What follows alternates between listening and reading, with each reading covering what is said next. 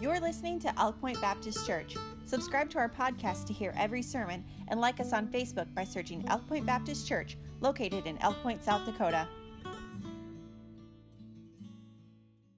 But in John chapter number 8 this morning, I want to preach on this thought, this statement, this declarative statement this morning. You can be transformed by the truth. You can be transformed. Do you ever feel stuck? You ever get frustrated with yourself? Like maybe whether it's in your personal life, your home, your job, you just feel like you're not growing, you're not changing, there's not hope. And I'm here to tell you today that God's Word can transform your life. And I love what the Bible says in the book of Romans chapter 12 verse 2, where the Bible says, "Be transformed by the renewing of your minds, that you may prove what is that good and acceptable and the perfect will of God." Those verses are so powerful because the word transformed that's used there in Romans chapter number 12 comes from the Greek word that we get our word metamorphosis from. It comes from the Greek word where we get our word metamorphosis, transformed. I mean, you think about metamorphosis. You think about, and you just imagine with me just for a moment, that caterpillar being metamorphosized, being transformed into a beautiful butterfly. You think about that little tadpole that has very little capability being transformed into a lovely frog. Okay, maybe I tried to sell the lovely part. I don't know if you bought that, but the point is that you can be transformed. But the only way you're going to be transformed is by the renewing of your mind. Now, that word renewing is an interesting word as well. We would use the word renovation there, perhaps. Renovation. And anybody ever renovated something? If you renovate, what is the first thing you do when you renovate? You tear out. You may even buy a big old dumpster.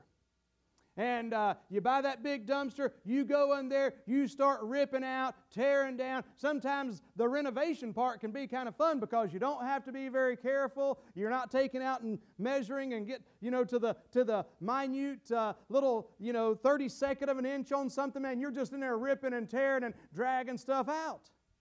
Then you come back and you begin to put in new stuff. And isn't that nice? It's a lot nicer, probably if you got somebody that knows what they're doing more than me when I'm doing it. But it's still nice, ultimately, when you've got something new in there, things that are updated, things that are functioning, and you take some old house, or maybe it's an old car that you've restored and redone, and you tear this stuff out, and man, it's something brand new. And that's what God says can happen. But see, we've got to get some old things tore out of our minds before we can get the new things built up in our minds. We don't just bring in, can you imagine, that all of a sudden, your wife says, "Well, I'd like to have a new kitchen." And you say, "Don't worry, honey, I got it." She comes in the next week, and right beside the old refrigerator is a new refrigerator. Maybe you drag the old stove out, put it over in the corner, and I'm probably describing some of your renovations, amen. Put the old stove over in the corner, put the new stove right there.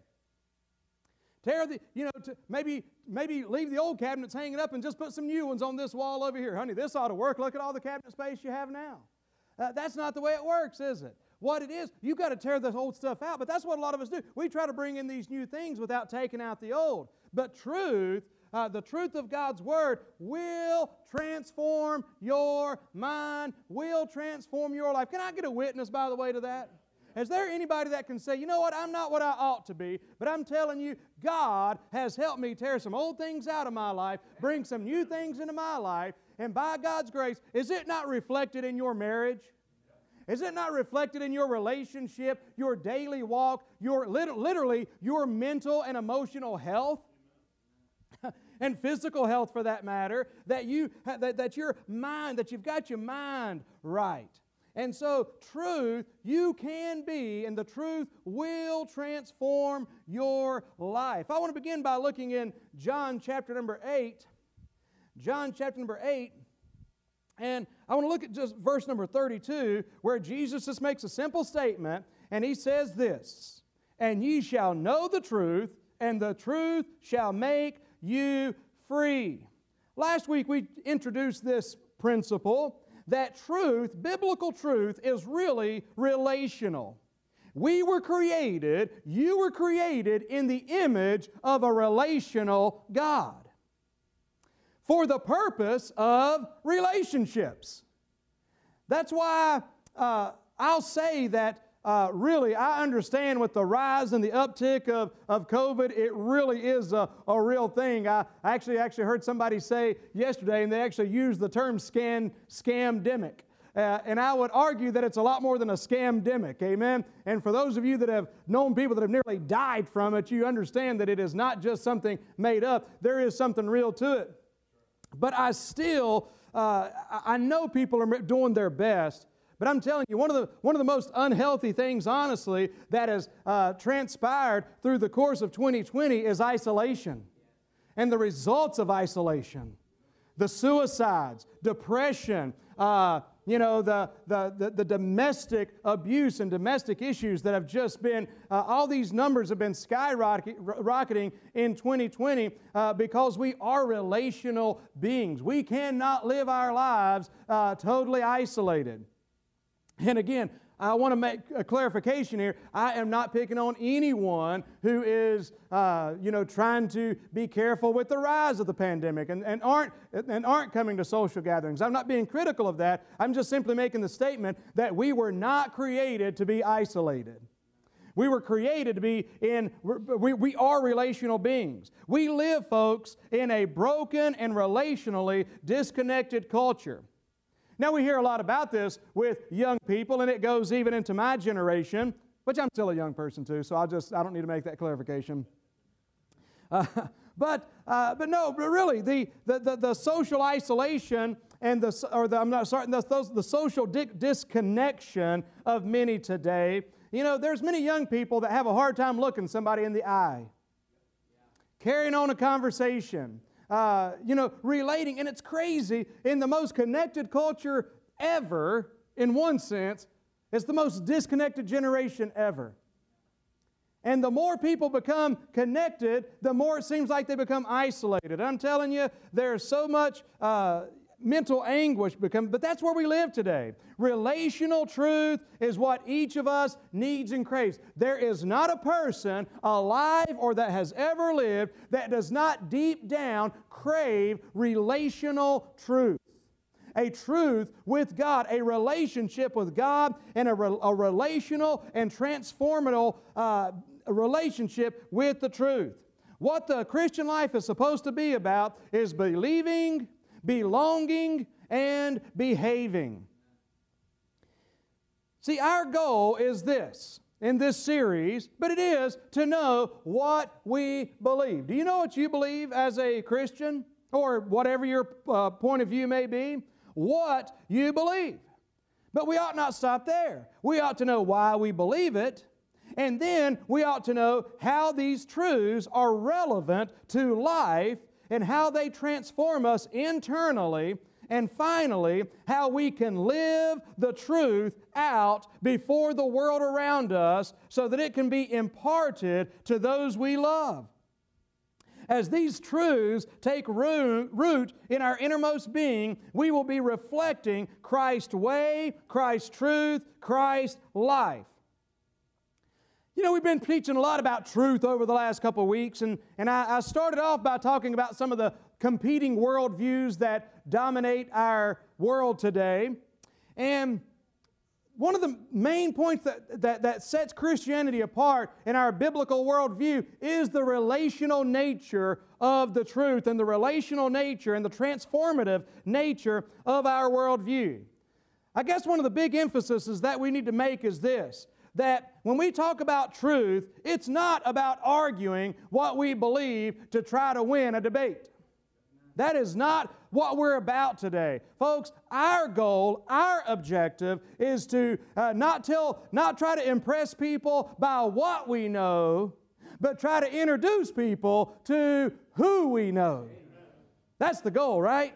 And so be careful with that, because we can kind of get drawn in. And the thing is when you begin to study worldview, when you start studying from a scientific, psychological, philosophical perspective, how strong the Christian worldview is and the biblical worldview is, you can be tempted to come out here and almost act like it's a big old club that you're going to go out here and start beating people over the head with. See, the Bible says that we ought to be ready to give an answer to every man of the hope that's within us. Does anybody know the rest of that verse? With meekness and with fear. And so the way we approach and give an answer there is apologetics. I'll say more about that again in a moment. But it's not about here going out and beating everybody up. Oh, you believe this? Hold on, buddy, because I'm about to clean your clock. I'm going to show you how faulty your reasoning is. Now, there's a place for showing how faulty people's reasoning is, but what is our motive? I'm just trying to get through some of these things so I can get through to somebody's mind, so that I can get through to their heart to say, let me tell you something, buddy. I'm not just interested in telling you what I know. I'd like to introduce you to somebody, the Lord Jesus Christ. That's the goal of the child of God. That's the goal in our home. That's the goal as a Christian. That ought to be our goal.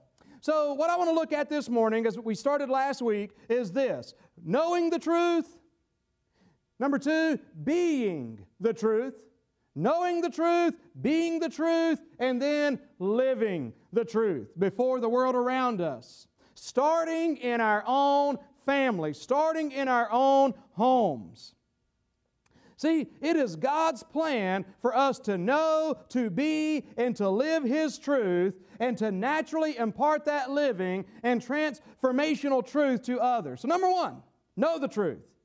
John 8:32, we've already read it, and you shall know the truth. That's good, isn't it? You shall know the truth, and the truth shall set you free, John 8:32. You can know the truth. Now, we look at the Bible in order to know the truth. Not our truth. And we've talked a lot about that over the last several weeks. So I'm not going to spend too much time on our truth and what the Bible says to me and so forth. What the Bible says to you, it says to everybody. Amen. It's the truth. It's the Word of God. So we look at the truth. We can know the truth. See, moral truth is not based on subjective preferences. Moral truth is based on objective reality. We talked about the confusion of this in our day and age. And I'm telling you, there's so many things that I see. For one thing, you know a couple of the things that Jesus said about the last times and about the days to come after He ascended. He said, for one thing, that there would be people that would call good evil and evil good. Does it surprise anybody that there's people out there that are calling us evil right now?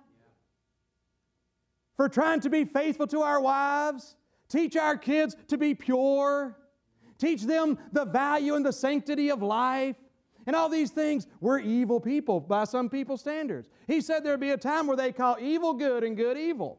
And so for a lot of people, they literally call life evil and death good. They condemn life and celebrate death. But another thing God said, He said that they will be, that professing themselves to be wise, they will become fools. Folks, some of you, if you look into what goes on in the world today, it'll drive you crazy. Because you're just like, are you serious right now? This is what we're arguing?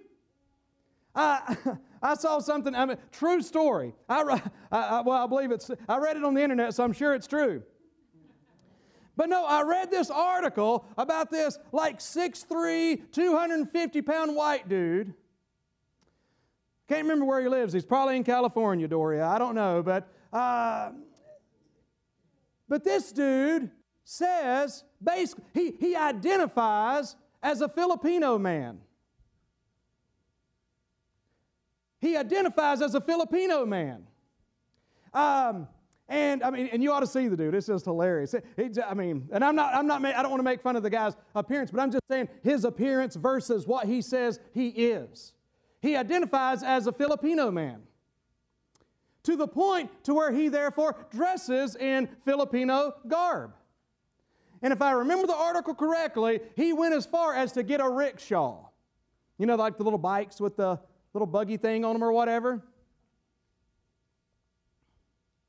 And we live in a society that doesn't say, buddy, can we talk about what's going on in your mind right now?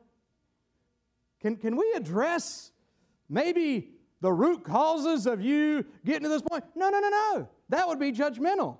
It'd be judgmental to be concerned about this man's mental health or emotional health. Oh, no. You just got to celebrate and say, ni hao. I know that's Chinese, not Filipino. I don't know the Filipino language. But you just got to say, hey, man, you got any balut I can have? I don't know. But you just got to celebrate it. You just got to rejoice in it, apparently. Okay, that's not in my outline. I'm getting back. But I'm just saying, that's the world we live in. Folks, there are subjective preferences. It's okay for that 6'3", 200-pound white dude to be into Filipino culture. It's okay if he wants to dress Filipino. It's okay if he wants a rickshaw. It's okay, I guess, if he likes balut. Those are these, eggs that, anyway, it's an interesting Filipino dish. It's okay with all that.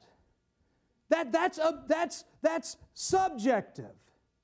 But an objective truth, then he now says, I want you to call me so-and-so. I identify as a Filipino man. Folks, there's an objective truth there that says, dude, science, biology, everything says you are not a Filipino man. So there's subjective preferences, but then there's an objective reality. Moral truth isn't something we create or decide for ourselves. It is God's nature and character that defines moral truth.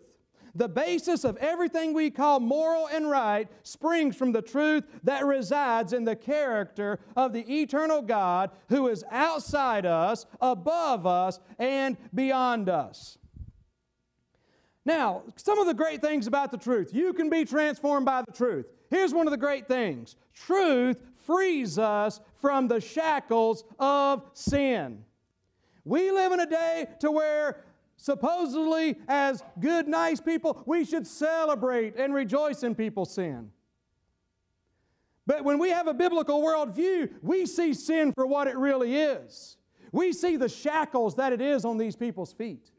We see the shackles. We see what it's doing to their families. We see what it's doing to them emotionally. We see how it's destroying their lives. Therefore, what we do is we understand the truth will free you from the shackles of sin. He said, you shall know the truth, and the truth shall set you free.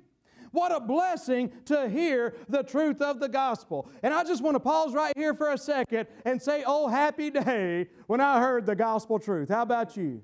When I heard I heard an old story, how a Savior came from glory, how He gave His life on Calvary to save a wretch like me. Praise God. When I heard that story, when I heard the gospel, praise God. You talk about a truth setting me free. Man, I've been set free. Hallelujah. My chains are gone. I mean, man, I'm about to start singing and run all of you off. But listen, man, I'm telling you, free from this world of sin. What a blessing it is. Anybody glad they're free this morning? Hey, and if you're not free, man, I'm telling you, the truth can release you from the shackles of sin. The truth frees us to be overcomers. The truth frees you to be an overcomer. Because even though you get saved by the grace of God, you still bring your old nature over into this new life with you. You're still there. That old nature, that old fallen, depraved nature, we still have this old body of death that we drag around with us. Don't think that you eradicate that in this life. See, and I'm telling you, unfortunately, you be aware of this. There's some people that, in a well-meaning way, they almost preach as if your old nature got saved when you got saved. Therefore, you should do a whole lot better than what you're doing. But Jesus said, or Paul said, that old nature is still with us. But here's the good news. Truth helps us overcome. Amen? Truth lets us live the victory. Truth lets us, whatever our weaknesses, pride, anger, lust, envy, right on down the line, whatever our problems are, unforgiveness, God can help us and get us through those things and help us to be overcomers. The Bible says ye are more than conquerors through Christ. And I want to talk just a moment in a moment about that. But here's the thing. The Bible says, not ye shall be conquerors. He says ye are conquerors. No, my bad. He did not say that you're conquerors. He said you're more than conquerors. It's one Greek word. It's super Nikeo. Super Nikeo. Nike is the word, the Greek goddess, but they use that term Nike, meaning victory. Super victory. Super Nikeo. We're more than conquerors. That's what you are. But the thing is, when we don't grasp the truth as God's people, what begins to happen is there's a disconnect there. And here we are as victors being beat up. We're getting drugged. We're getting racked. We're getting wrecked. And all the time we've got the power to be winners. But we're not living like winners. We've got the power to succeed, but we're continually failing. Man, the truth will help you and empower you to be the overcomer that you are. Truth frees us from loneliness and meaninglessness. Loneliness is one of the great things to plague our world today. You may not think of it, but studies show that loneliness is one of the greatest issues facing mankind today. Loneliness. Now just relate that to what we've been saying this morning so far. What's missing there? Number one, a personal relationship with Christ is missing. But understand this. There are people who know Christ as Savior that are still lonely. Now, let me say, there's actually a difference between being lonely and loneliness. There's a time we can be lonely for a spell, but when we're just living constantly with loneliness, that's not, the truth will free you from that. You're saved. You may be saved in dealing with that. The truth can free you from loneliness, and meaninglessness. One of the worst things that's going on with our teens and young people today is they've been taught that they're a cosmic accident. They're here as a result of absolute chance. There's no meaning to life. There's no right, no wrong, there's no absolute, and therefore what they're basically being taught is there's no purpose, there's no meaning. What kind of life is that? But here's the good thing. The truth lets you know that you have a meaning and that you have a purpose. So truth sets you free from loneliness and meaninglessness. Knowing the truth involves the mind and the heart. Jesus wanted His followers to believe in Him for who He claimed to be. But listen to me on this. Jesus did not want His disciples, nor does He want us to believe in Him blindly. He didn't want them to believe blindly. He does not want us to believe blindly. Don't you believe for 1 minute that our faith is just some hope so, maybe so pie in the sky. See, some people would like to paint faith, quote unquote, and when they identify it with the Christian as basically us believing in something for which there's no evidence, nothing, no founding principles. We're just these weirdo sheep that just choose and opt, and may be good for you that you choose to believe something based on absolutely nothing.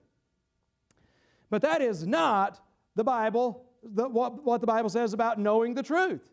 I like what the Bible says in Hebrews chapter number 11. Now faith is the substance of things hoped for. What's the next word? The evidence of things not seen. You say that's an oxymoron. Well, that's all right, because there's evidence to the things that aren't seen. Somebody says, I've never seen God. I don't believe in Him. Do you believe in the wind? Do you believe in pain? You've never seen pain, but you can sure see and feel the results of it. You've never seen the wind, but by God, if you live in this part of the country, you sure have seen the results of the wind. And what the wind does, faith is the evidence of things hoped for, or the substance of things hoped for, the evidence of things not seen. Jesus wanted His disciples to be confident that what He was asking them to believe was true. So He appealed to the evidence that was established that He was, in fact, God the Son. Listen to what He said here in John 14, verses 10 and 11. He said, Believest thou not that I am in the Father, and the Father in me? The words that I speak unto you, I speak not of myself, but the Father that dwelleth in me, He doeth the works. Believe me that I am in the Father, and the Father in me. And listen to this last statement. or else believe me for the very work's sake. He's saying to them, you have some evidence for believing that I am who I say I am. Think about this. Acts chapter 1, verse 3. To whom also he showed himself alive after his passion by many infallible proofs, being seen of them 40 days, and speaking of the things pertaining to the kingdom of God. He gave them many infallible proofs. You know, you've maybe heard the statement before about there being more proof and evidence that Jesus Christ existed and was who He said He was than there was Julius Caesar. It's interesting when you think about some of the ancient figures that we know, at least we know their names so well. Did you know that in many cases, what's really going on with these guys is that it's historians, but it's men that lived hundreds of years after them that have written much of what we know about these men. Who wrote what we know about Christ and what He did? Eyewitnesses. People that were there. I mean, listen, Jesus, many of you may or may not know this, but after the resurrection of Christ, Jesus Christ stayed on this earth for an additional 40 days before ascending into heaven. 40 days. And He was seen by witness after witness. He was seen by over 500 at once. Why was He doing this? He was showing Himself alive by many infallible proofs. The evidence for believing, and I could say many, many more things, but the evidence for believing what God says is true are there to convince our minds that what He says is real and true. One of the great truths about a biblical worldview and biblical Christianity is you do not have to check your brain at the door when you walk into this building. Now, on the contrawise, or on the opposite of that, our kids are actually even being taught today that the system of learning oftentimes is do leave your brains at the door of the university. We'll tell you what you need to know. We don't want thinking a lot of times, but you don't check your brain at the door when you walk in. See, it's difficult sometimes for our hearts to rejoice in what our minds reject. But I'm glad that God's Word, folks, stands up to sound reason. God's Word stands up to science. I mean, it stands up to history. Just right on down the line, it stands. That is why we need to know not only what we believe, but why we believe it. When we know why we believe it, we develop a deepened conviction about what God says. The Bible itself repeatedly invites us to examine why a truth is true so that we can form our own convictions. I've said this before, but I love those Christians, those Berean Christians that we mention from time to time. Paul said they were more noble than those of Thessalonica. Now, we're going to read a testimony of those from Thessalonica, which had some positive impact as well. But he said that they searched whether or not those things were so. Child of God, God has given you a Bible. And it's not about going back and learning about events that happened thousands of years ago. It's about that, but it's more about your relationship in your life today. Its truth will transform your life today. Now, I don't know if I would be wrong to assume this or not, but I think many among us today may find and know what it is to battle getting into the Bible consistently. For many, it's hard just to get in there and commit to read it every day, much less to get in there and study it on a regular basis. Why do you think that is? Why do you think there's such an opposition to that? Some deep-rooted within us. I believe it's our old nature. I believe it's the world, the flesh, and the devil. I think that, I don't just think this, I know that the devil knows that if you and I, see, we have problems. You have problems in your life, in your relationships, with yourself, between you and God, with your family, with your church, within your job, whatever the case may be, just again within your own mind, the way you think. And I'm telling you, the key is right here. The key to your success and victory is the truth. It'll set you free. And so by God's grace, man, identify it for what it is and realize that that battle is something that's hindering you from having the success in your life. But the Word of God can help us form deep convictions. Jesus said something else in John said this about Jesus in the Gospel of John 20, verses 30 and 31. The Bible says, "And many other signs truly did Jesus in the presence of His disciples, which are not written in this book." Ain't that cool? We'll get to heaven one day and get to read that book, I guess. I mean, it may not be that, but we'll get to know what else Jesus did. But He said, there's many other things that Jesus did that aren't written in this book, but these are written, the Gospels, these are written, that you might believe that Jesus is the Christ, the Son of God, that believing you might have life through His name. So He said, these are written that you may know. In other words, John recorded evidences that confirmed Jesus to be the one true God so that we could know the truth with confidence and deep conviction. The point, you can know the truth. Know the truth. Jesus said, "You shall know the truth."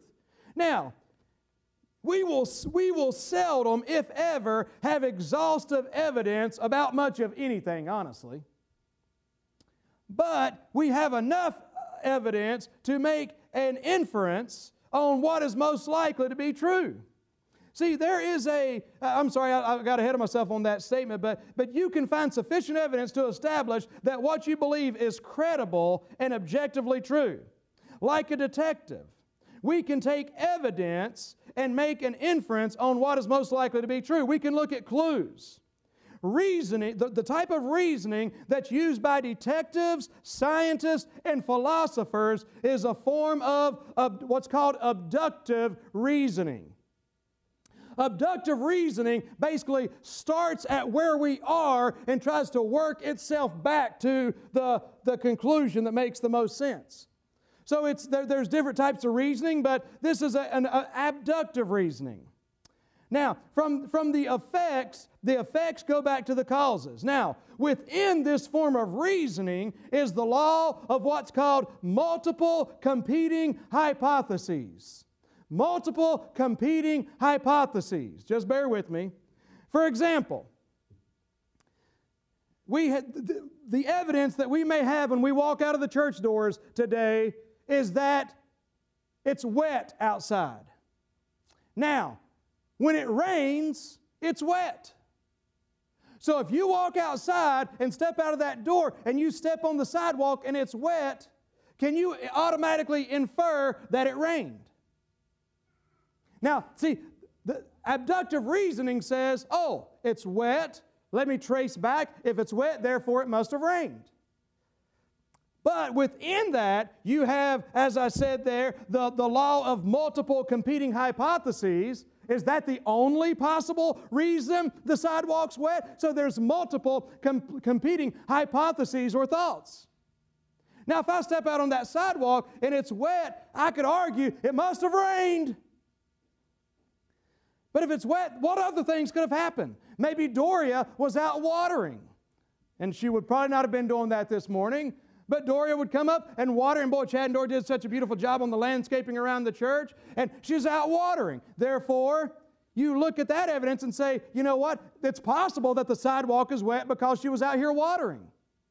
It's possible that the sidewalk is wet because Michael took the kids out with water guns and water balloons and was out there having a water balloon fight. That's a possibility. So we have many possibilities for why the sidewalk is wet. But now we start looking at evidences. So we trace these evidences back. If it was a water balloon fight, what evidence might we have? Balloons, the busted balloons laying around everywhere. If it was Doria watering the plants around the building, what might it be? We'll look around and we'll see, well, you know what? The sidewalk is wet, but the parking lot's not wet. But if we walk out and say, wait, not only is the sidewalk wet, the parking lot's wet, the street's wet, the neighbor's house is wet, it's all wet. You see, that's what you do. So in other words, we don't have None of us were there to see what actually happened. But based on the information, the clues that we have, again, that's what detectives do this, scientists, philosophers, they use this type of reasoning. And so if everything's wet, we can pretty much deduct, we can pretty much infer that it rained. And I can argue that it rained. Why do you think it rained, preacher? It's wet everywhere. Well, yeah, still, it could have been water balloons. It could have been. But man, that would have been a huge water balloon fight. And they would have cleaned up after themselves, which I'm not banking on. Maybe not Michael and Hannah, but the kids. The boys. How about I say that as the girls glare at me? Okay? Or somebody says, well, I believe it was Doria watering. And I'm looking, Doria got that messy watering? And Chad's probably shaking his head like, yeah, man, it gets everywhere. But no. So that's where we stand oftentimes with our faith and what we believe. When we start talking about origins, nobody was there. But when we start looking at clues and evidence, we can look at the best possible solution. We can look at these multiple competing hypotheses, and we can look back to where it goes. See, and so on many levels, that's how our faith is, especially concerning origin and causation. Is God real? Is the Bible true? Is Jesus who He said He was? None of us were there.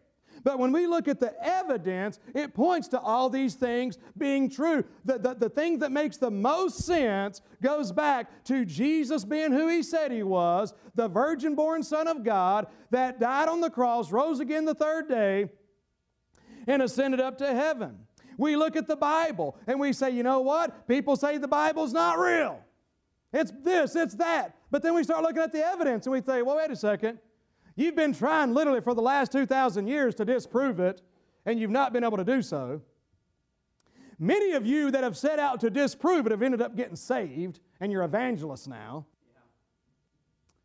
It's changed the world, so the most likely answer is not that the Bible is fake, but that the Bible and Christianity is true. You see what I'm saying? See, we can know the truth, but we don't just say, oh, we just believe this pie in the sky, blah, blah, blah. Somebody said it, we're going to believe it. No, we have evidence. We have proof. See, knowledgeable faith rests its case on sufficient evidence. Someone defined faith this way. They defined faith as a trust in what we have reason to believe is true. I think it's a pretty good definition. A trust in what we have reason to believe is true. When we know the truth and why we believe it ourselves, we can then offer that truth to others. And we can offer to others a faith that appeals both to the heart and the mind. 1 Peter chapter 3, verse 15 says this, but sanctify the Lord God in your hearts, and be ready always to give an answer to every man that asketh you of a reason of the hope that is in you with meekness and in fear. That's what I was referring to earlier. We know the truth. We do not believe what we believe because somebody else said it.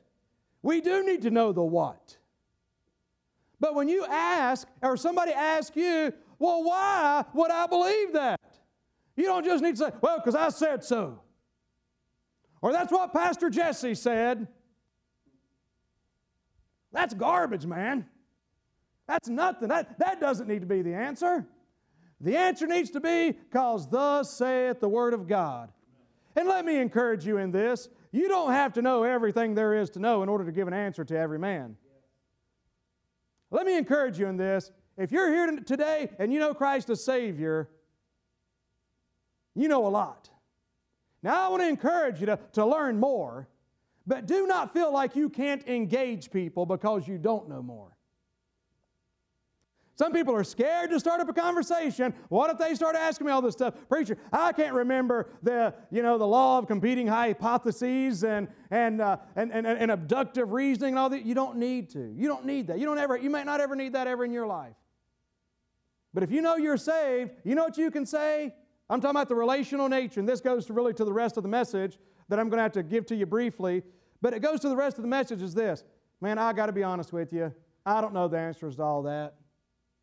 I don't understand it all, but I do want to tell you one thing. There was a day that I was lost in my sin.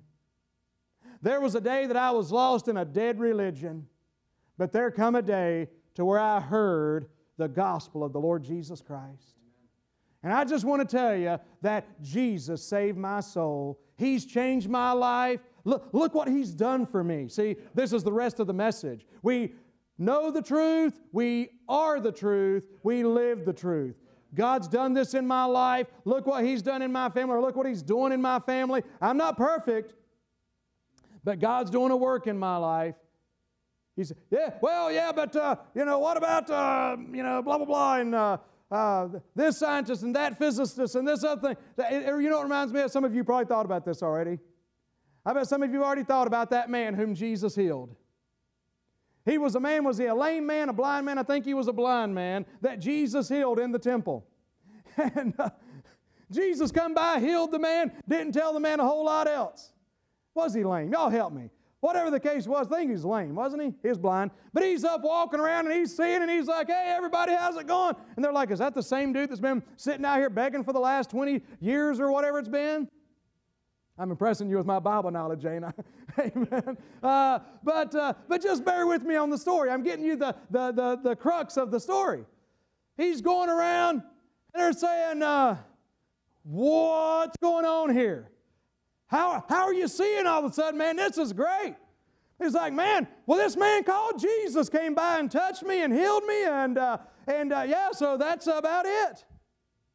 Wait a second. You say Jesus, they didn't like Jesus, like a lot of people in our culture today don't like Jesus. They didn't like Jesus. And they said, well, don't you say that? Are you saying this about God? Are you saying this about Christ? He says, man, I don't know about any of that stuff, but I do know this. As before, I was blind, but now I see. Amen. Child of God, that's a good enough answer. Amen. Now, that's not a good enough answer 2 years from now. Start there, but then by that time, you should have studied that conversation a little bit. You should have tried to get a little bit of information because, folks, what we believe is not just totally based on, well, the Bible said so. We can show you and teach why the Bible is reliable and why the Bible says so instead of just the Bible says so. Now, we know the Bible is reliable, so the Bible says it and we believe it, but we say that because we know the Bible is reliable. All right? And so, know the truth. Be the truth. I'll have to share this in a later message. Be the truth. Live the truth. I want to talk to you and maybe close with this illustration. I was talking earlier about knowing the truth. The Bible says, for instance, as I've already shared, you are more than a conqueror. You are an overcomer. All these great things. I hope you know the Bible says this about you. But there was a fellow one time that went off to college. You may have heard the story. He went to college years ago. He registered for all of his classes. He moved into a dorm room. He was working himself through school. So, man, he was, he was just living off of cheese and crackers pretty much every day. So that's what his meals consisted of. He was trying to be wise and he was working himself through school, so he understood there was a lot of debt here. Don't just think, I'll get if you can avoid getting a big old ton of student loans, friend, you better do so, but that's another story. But he was working himself through. Cheese and crackers every night. He did this, almost through the entire first semester, cheese and crackers. He was eating like a mouse day and night. Finally, he thought, man, you know what? He set a little bit of extra money aside, and he thought, man, I'm going to the cafeteria today. I've got to splurge. I've got to get something different. So in he walks. He stands in the line. He loads his tray up. He gets meat. He gets taters.